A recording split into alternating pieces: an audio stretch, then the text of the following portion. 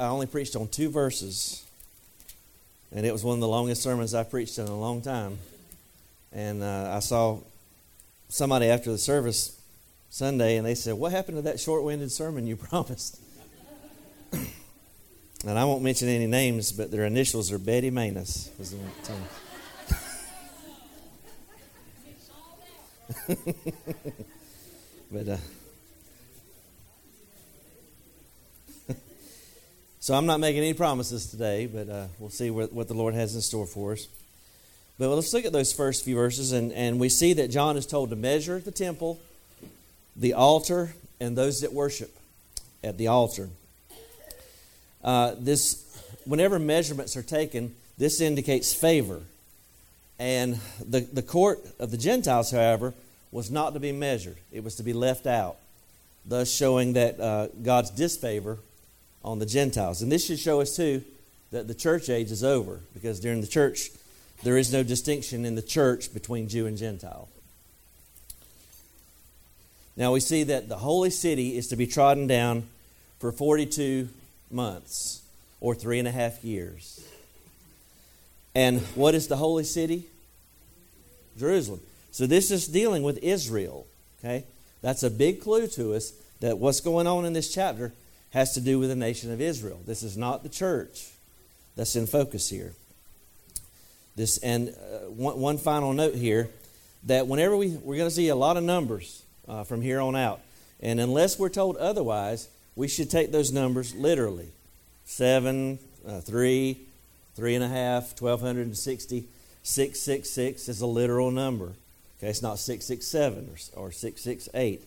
So just bear that in mind as we go through our studies. So we're told in verse 2, well, let's pray first. I'm sorry. Let's pray. My preachers are not here today, so I'm all out of sorts here. But pray for Preacher Arnold. He's filling in at Brown Creek. And remember Preacher Larry as he's continuing to recover from his infirmity. So remember us both in prayer. And y'all agree in prayer for me this morning that I can preach God's word faithfully. Let's pray. Lord, we're thankful for the ministry of your word. Thankful for the opportunity to preach. God, please open our hearts and minds today to the truth of your word. And we do pray you be with Preacher Jackson at Brown Creek this morning. Continue to heal Preacher Larry. Thankful for his ministry here at Deep Springs. And bless him and Della in a special way, we pray. Lord, open our hearts and minds, Father. And we'll give you the praise for all this accomplished today in Jesus' name. Amen. All right, so verse 3 says, and I will give power unto my 2 witnesses. It's emphatic in the Greek. These 2 witnesses of mine is how it actually reads in the Greek. Now, there's a principle in Scripture of 2 witnesses. If you'll look on the screen there in Deuteronomy 19, it says, 1 witness shall not rise up against a man for any iniquity or any sin, but in the mouth of 2 or 3 witnesses shall the matter be established. Jesus said in Matthew 18 that this is the way we deal with conflict in the church too. It says, if he will not hear thee, then take with thee 2 or more, 1 or 2 more, that in the mouth of how many witnesses? 2 or 3, every word shall be established. 2 Corinthians 13, 1. Paul says, this is the 3rd time I'm coming to you. In the mouth of how many? 2 or 3 witnesses shall every word be established. And I didn't write this down on the board, but I think 1 Timothy 5 says that against an elder, don't receive an accusation without 2 or 3 witnesses. And how different is that from our society that jumps immediately to judgment, right? We cancel something before we even know what we haven't even heard the matter. And it's folly to us. All right, so that's the principle of 2 witnesses. But he says in verse 3, I will give power unto my 2 witnesses. So that tells us that God has shown them to us before. Because we're not giving any other context, are we? My 2 witnesses, so God expects us to know who they are. And so I think we'll be able to discover some things. And he says, they will prophesy. Now, how long do they prophesy? 1,260 days.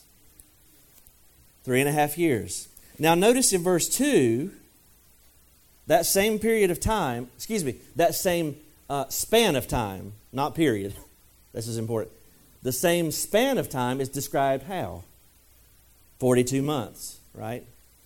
So why now is it described as 1,260 days? Well, I'm going to suggest to you that the Holy Spirit is giving us a nuance here, that we're dealing with two different time periods. Verse 2 deals with the last half of the tribulation period. Verse 3 deals with the first half. And if you can make it Wednesday night, I'm going to make a compelling case. And I say compelling, I'm going to say within about 99.9 that I'm sure of the time of the two witnesses, which is the first half, and the identity of the two witnesses. Okay, and so stay tuned for that. If I've got time, I'll do a YouTube video for those of you who can't make it. I know it's hard for some of you to make it on Wednesday, so if I can do it, I will make a video for that. I won't make any promises, but I'll try. So pray that God will stretch my time this week so that I can do that. But these they're going to prophesy for 1,260 days. This is a clue also that the church isn't here. If the church is here, we don't need the two witnesses. Amen? Because you and I are witnesses, right? You and I are the ones. Jesus said, upon this rock I'll build my church. And what? The gates of hell will not prevail against it. Now it says here that they are they're prophesying, and they're wearing a three-piece suit with wingtips. Is that what it says?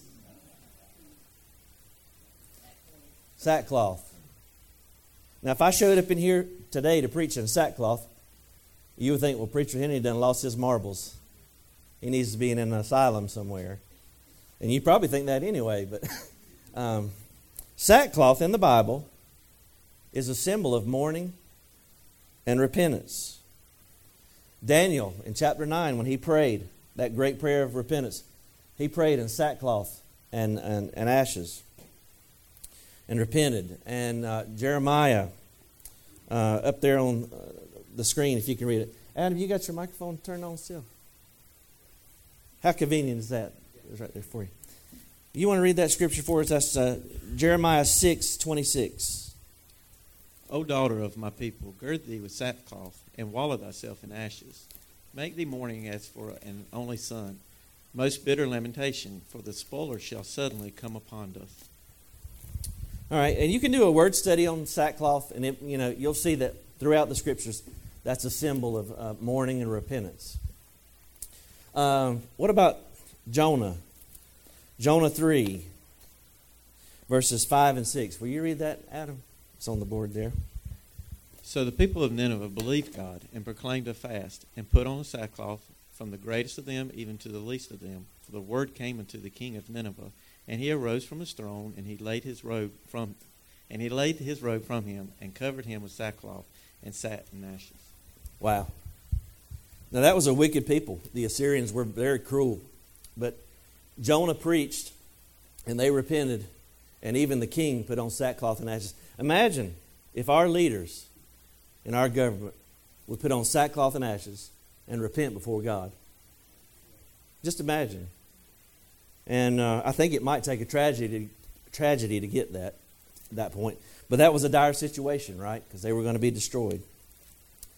I'm going to teach you a little history today, because in most of the public schools they don't teach it. How many of you heard of the National Day of Prayer? Yeah? Well, now it's a big ecumenical thing. We bring the Muslims and the Buddhists and everybody out to the White House lawn, and we pretend that we're all praying to the same God. But I want you to see what George Washington, this is the origin of the National Day of Prayer. It used to be called Day of Fasting, Humiliation, and Prayer. You want to read that proclamation there, Adam?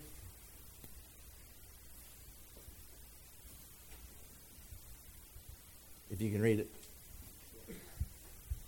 On May 15, 1776, General George Washington ordered, the Continental Congress having ordered Friday the 17th instant to be observed as a day of fasting, humiliation, and prayer, humbly to supplicate the mercy of the Almighty God, that it would please Him to pardon all our manifold sins and transgressions, and to prosper the arms of the United Colonies, and finally establish the peace and freedom of America upon a solid and lasting foundation.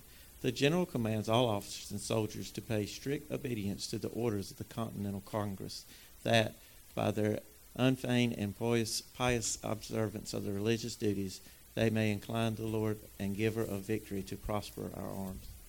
Well, how about that?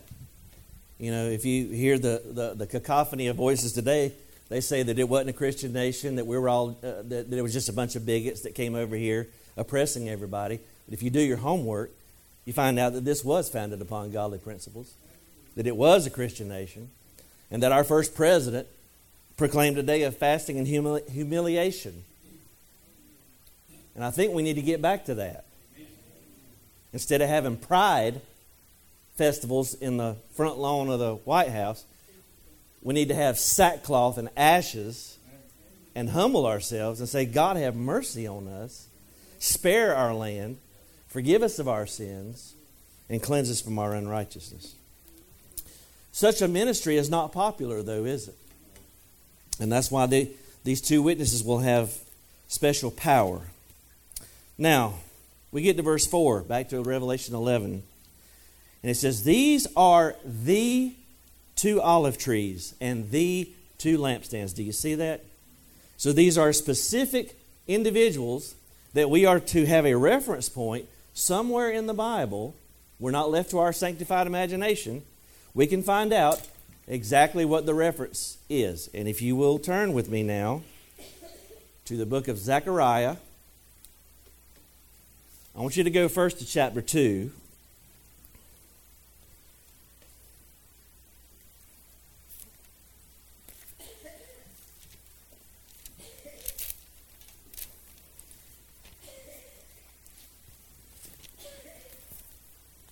It's right before Malachi, the last book of the Old Testament, if you're scurrying to find it. In Zechariah 2, you're going to see verse 1. Then I raised my eyes and looked, and behold, a man with a measuring line in his hand. So I said, where are you going? And he said, to do what? To measure Jerusalem. Does that sound familiar? What did we just read in Revelation? John is told to do what? To measure the temple, the altar, and those that worship. All right, now go to Zechariah chapter 4. And hopefully this is going to be a blessing to you. For me, this is probably going to be the most practical of all the things that we talk about this morning. Zechariah 4. And Adam, if you would just read that chapter for me.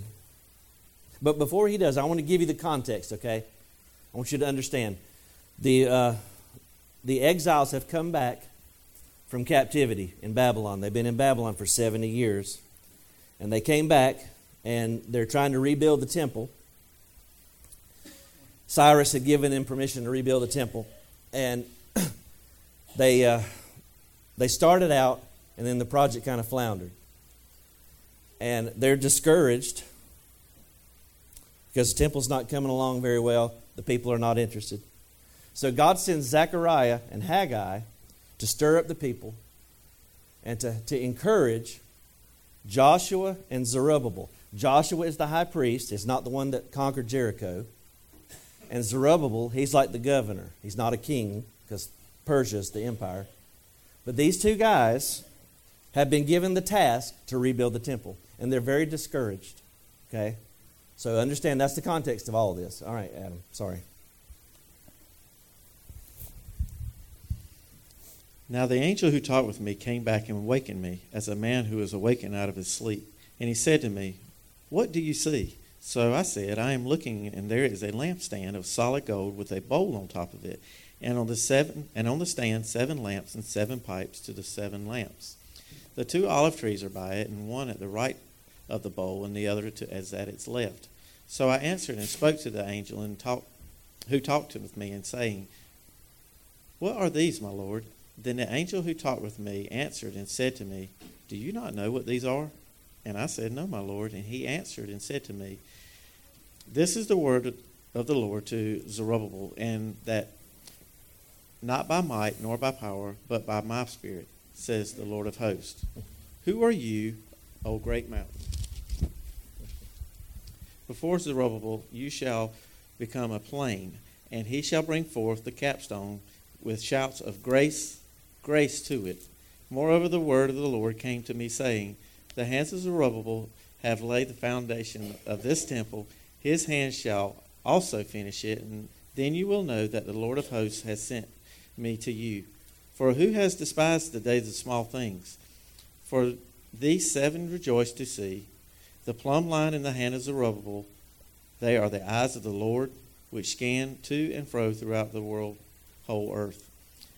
Then I answered and said to him, What are these 2 olive trees at the right of the lampstand and to its left? And I further answered and said to him, What are these 2 olive branches that drip into the receptacles of the 2 gold pipes, which from the golden oil drains? Then he answered to me and said, Do you not know what these are? And I said, No, my Lord. So he said, These are the 2 anointed ones who stand beside the Lord of the whole earth. Thank you. They were given an impossible task, and God says, Don't worry about it.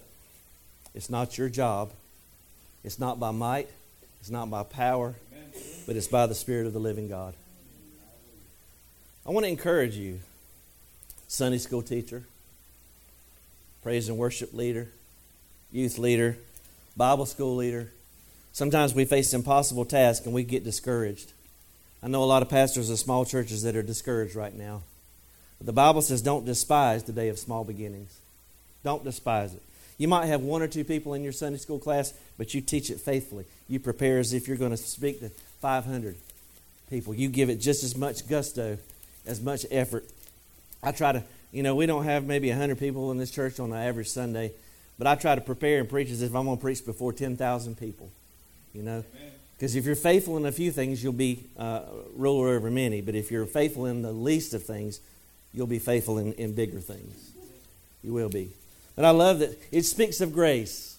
Everything is about grace here. It's not about Zerubbabel's intellects. It's not about Joshua's charisma. It's about the Spirit of the living God empowering them to do something they could never do on their own. Listen, I'm nothing. I need God to help me. I need God to help me to preach. I need Him to breathe on me. I need Him to speak through me. I need Him to empower me. Hallelujah. You need that in your ministry. We need the empowerment of the Holy Spirit. Now this imagery here is of the olive oil. It's a continual supply. No priest to pour the oil in every day. It's just a continual supply. And I believe God's got enough oil for you and me to where our cup can run over every day. I believe that with all my heart.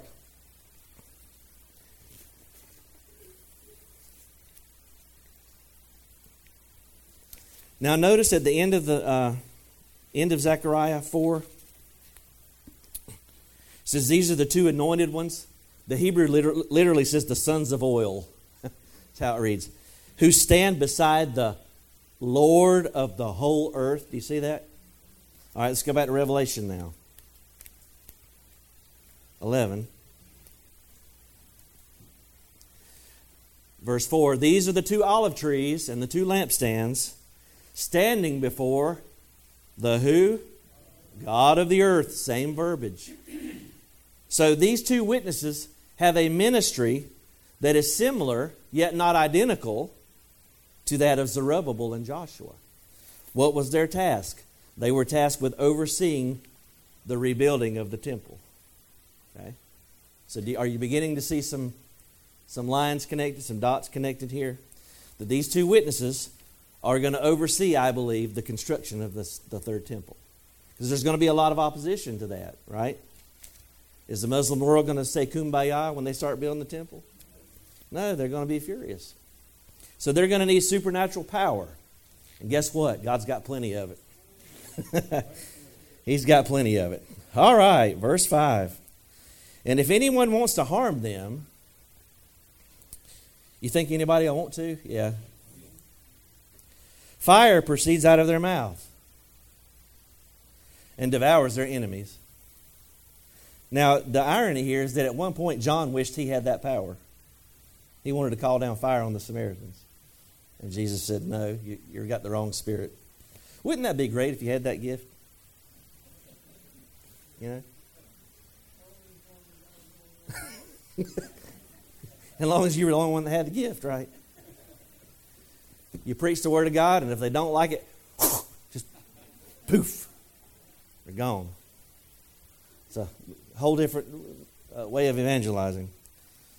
And a lot of people want to spiritualize this. And they say, well, that's just symbolic. It speaks of the fire of the Word of God going forth from the mouth of the prophet. Yeah?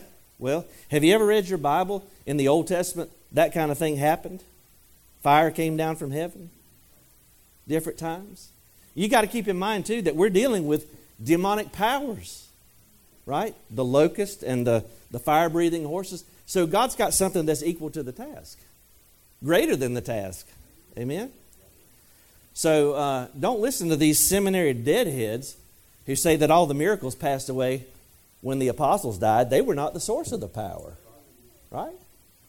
Why do we need Holy Ghost power today? Because the devil's got his power at work in the world. And my Bible says, greater is he that's in me than he that's in the world. So the miracles haven't ceased. We're going to see them again in the book of Revelation. Right? This is literal fire, I believe. So I know you like to have, you guys like, you're all like you're from Missouri, right? Show me. It's Show Me State. So let's do some exploration, and I won't be long-winded with this. In Numbers 16, we're not going to turn there, but I do implore you to read that. That's when the children of Israel got tired of Moses, and they decided we need a new pastor, led by Korah.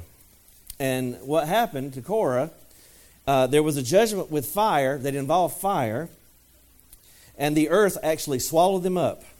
They went alive into the earth. Now, most of us are familiar with the battle on Mount Carmel, the duel between Elijah and the prophets of Baal. And he poured water around the trench, and he called fire down from heaven. Okay? So Elijah did that. Now, it's interesting to me that Satan was not able to do that. Amen? But in the tribulation period, he will be able to. So just make a note of that. Make a little mental note of it, okay? Now, go with me to 2 Kings chapter 1. And we're going to see another instance of Elijah calling fire down from heaven.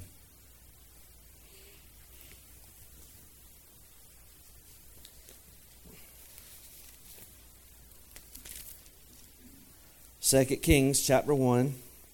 Adam, I'm going to call on you again. And if you would,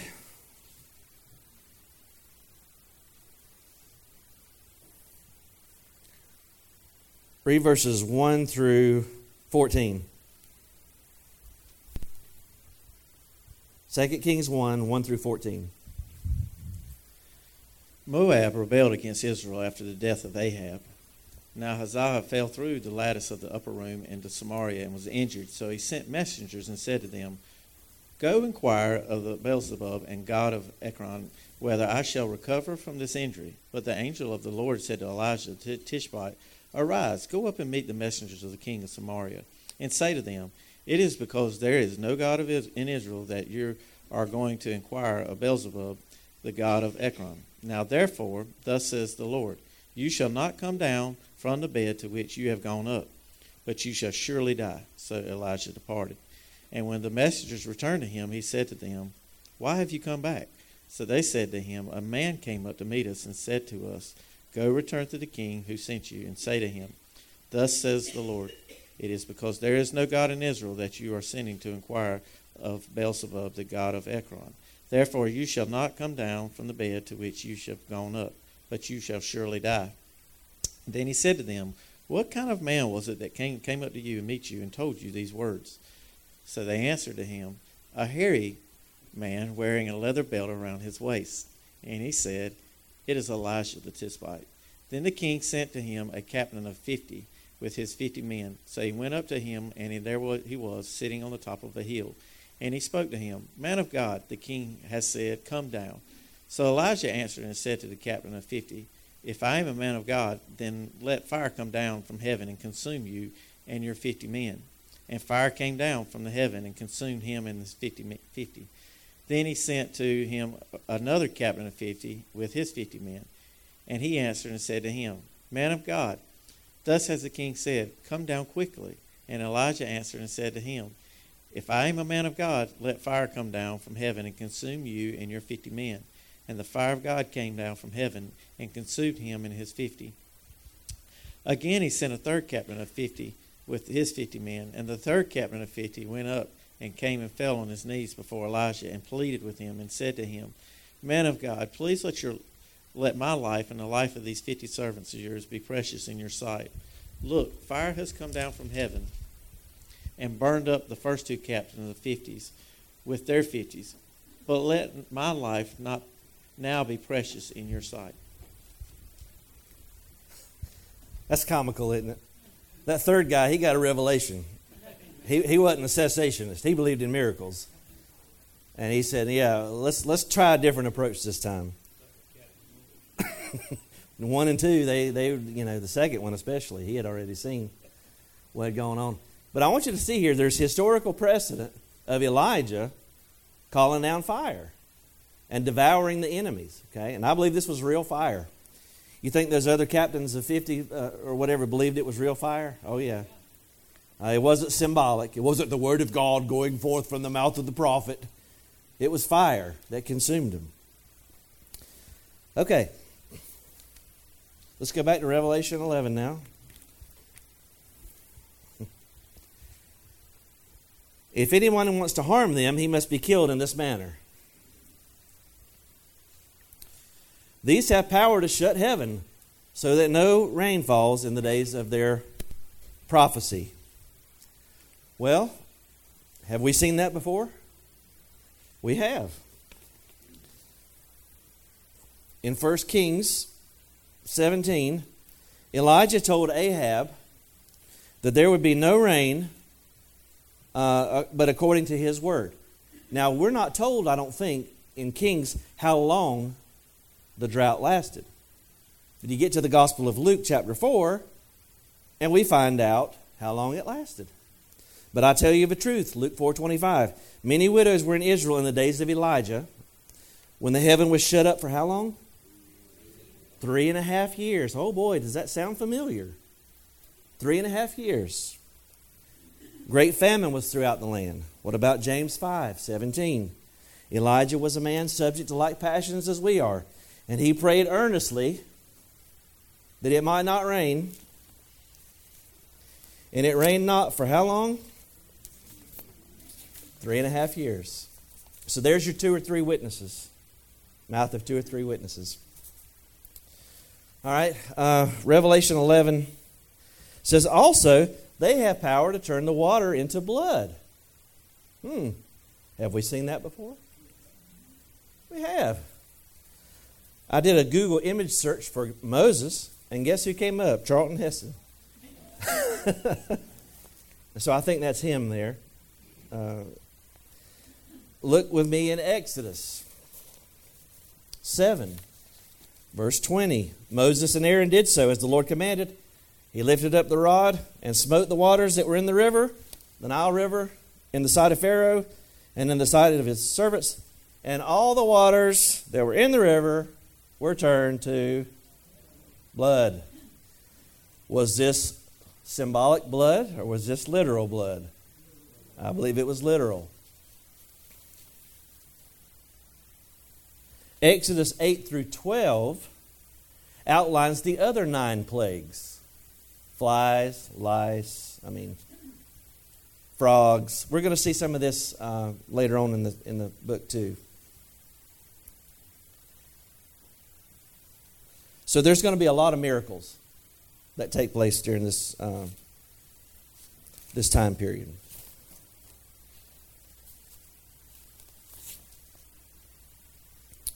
All right.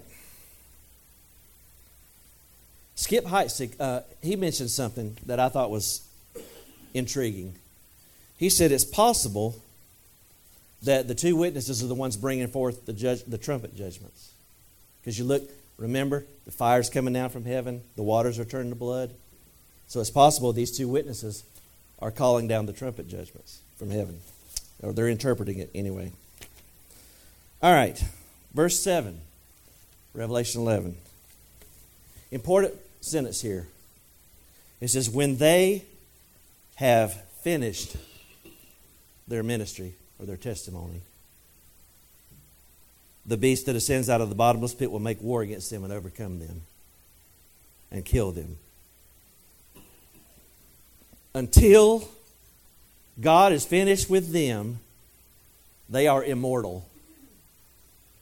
And I want to say to you, until God is finished with you, you're not going to die a minute before your time. God's got a ministry for you to do. You're not leaving this world until you finish it. So every day you ought to say, Lord, expand my ministry. Show me what you want me to do today. And God is sovereign, of course.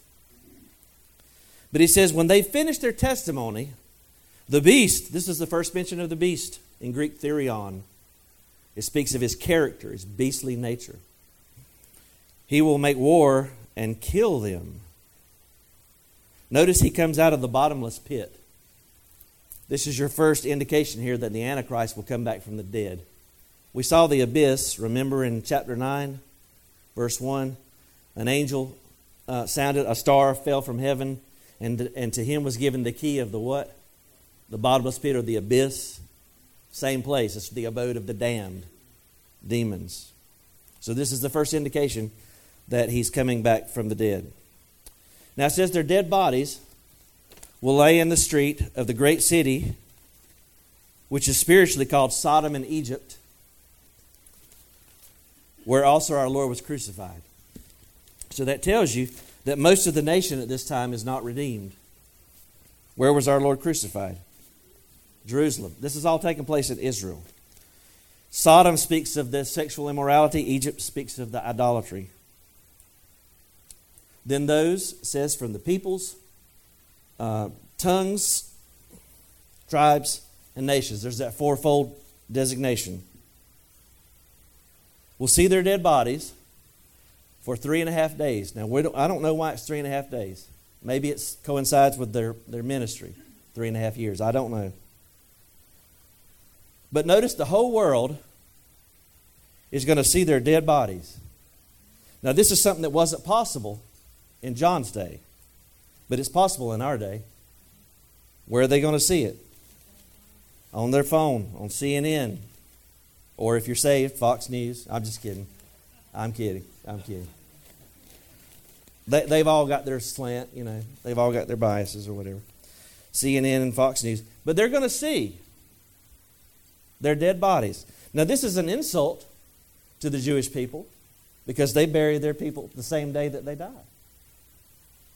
So they're allowing them to decompose. But I think there's something else that's at work here. I think the Antichrist is putting them out in the street as a trophy. That, you know, I killed these two guys. How are you going to mess with me? I think that's what's at work here. Now look at verse 10. Those who dwell on the earth. There's the earth dwellers. How many times have we seen the earth dwellers? Those are the rebels. Those are the people that hate God. It says they will rejoice over them. This is the only time there's any rejoicing in the tribulation period. Amazing. The only joy is when these two guys are dead. And it says they will make merry. And this is ironic here. They send gifts to each other. Can you imagine? David Jeremiah says this is a satanic Christmas party.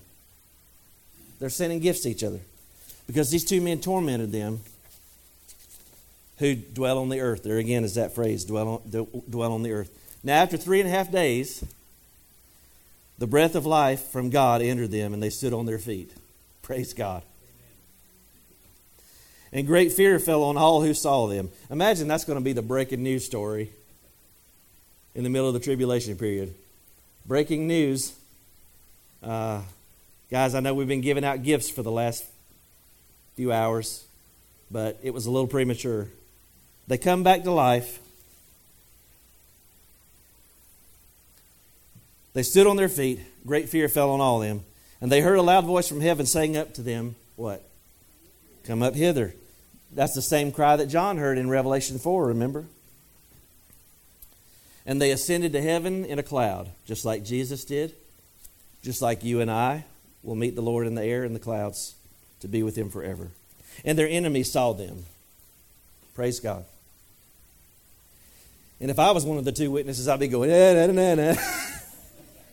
told you. But this is a solemn moment.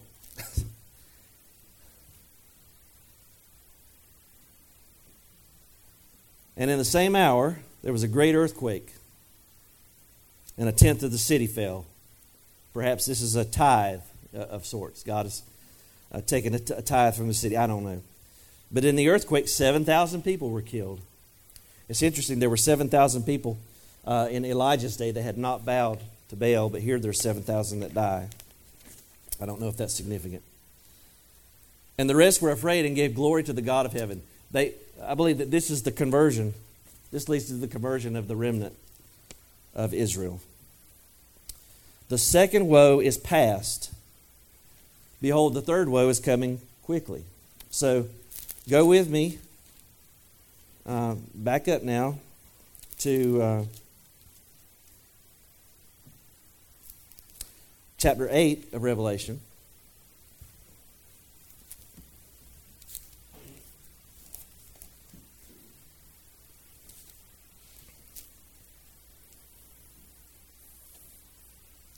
And Adam, if you'll read verse 13.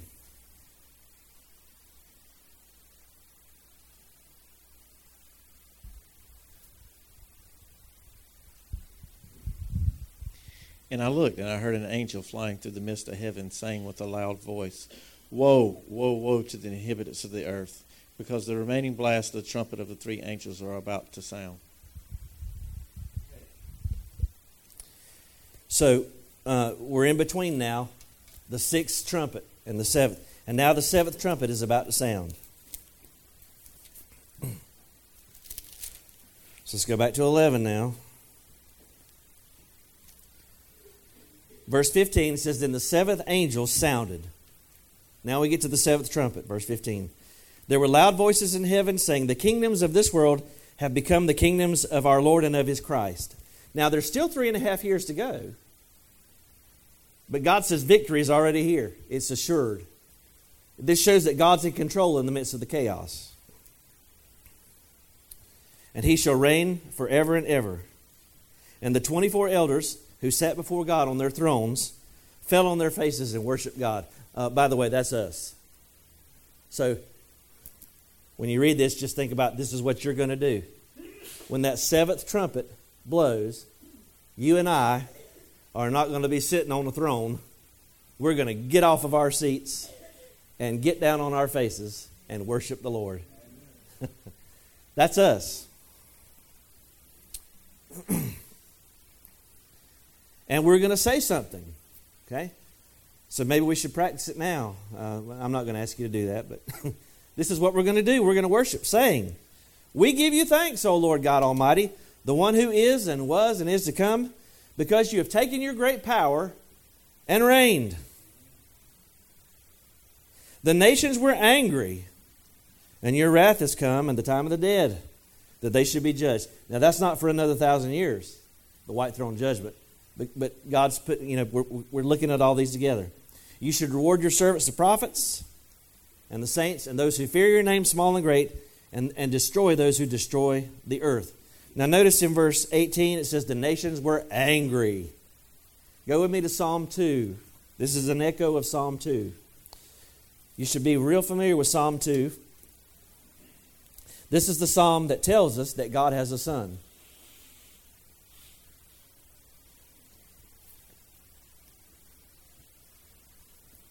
Psalm 2, and I'm going to get Adam just to read the whole psalm whenever he gets there.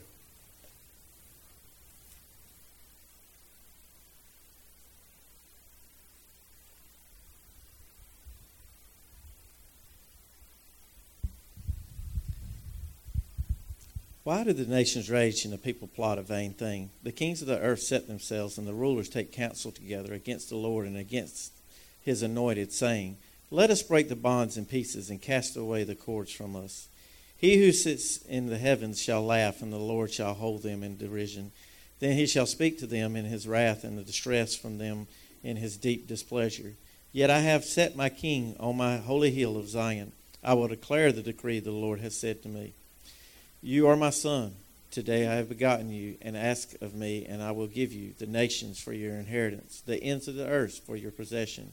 You shall break them with a rod of iron, and you shall dash them to pieces like a potter's vessel.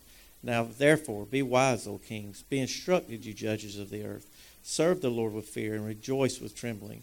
Kiss the Son, lest him be angry, and you perish in the way, when his wrath is kindled but a little. Blessed are those who put their trust in him. Praise God. God has a son. And the Bible says we need to kiss the Son. This is obeisance to the Son. All right, last verse of the chapter. In chapter 11. Then the temple of God was opened in heaven. Oh my. Remember, we started with the temple on the earth, didn't we? John's told to measure it. But now the temple is open in heaven. Okay. Now the temple and the Ark of the Covenant, this is another clue to us. This is how God met with who? The church? With the children of Israel. The Ark of the Covenant disappears. We don't know where it's at. Some people claim to know where it's at. God knows where it is. But that's the earthly one. Okay? But the one we need to be concerned about is the one that's in heaven. Because when God gave Moses the instructions, the pattern, he says, I want you to make everything according to the pattern that I'm showing you in the heavens.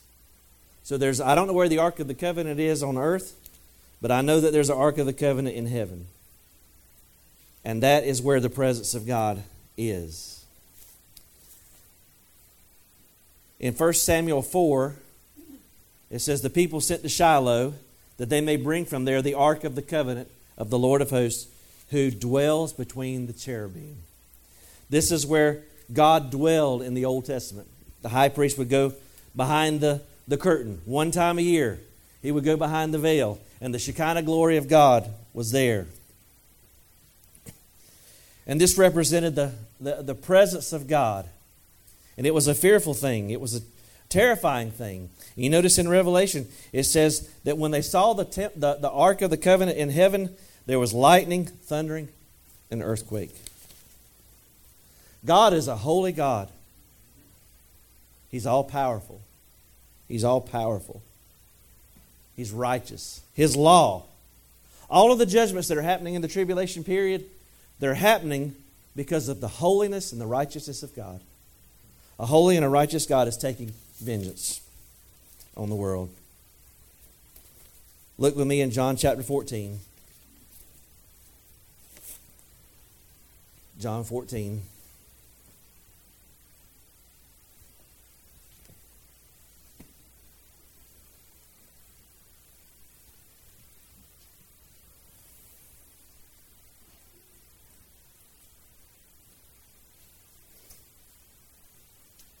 Adam, would you read 1 through 6? Very familiar passages of Scripture. Upper Room Discourse.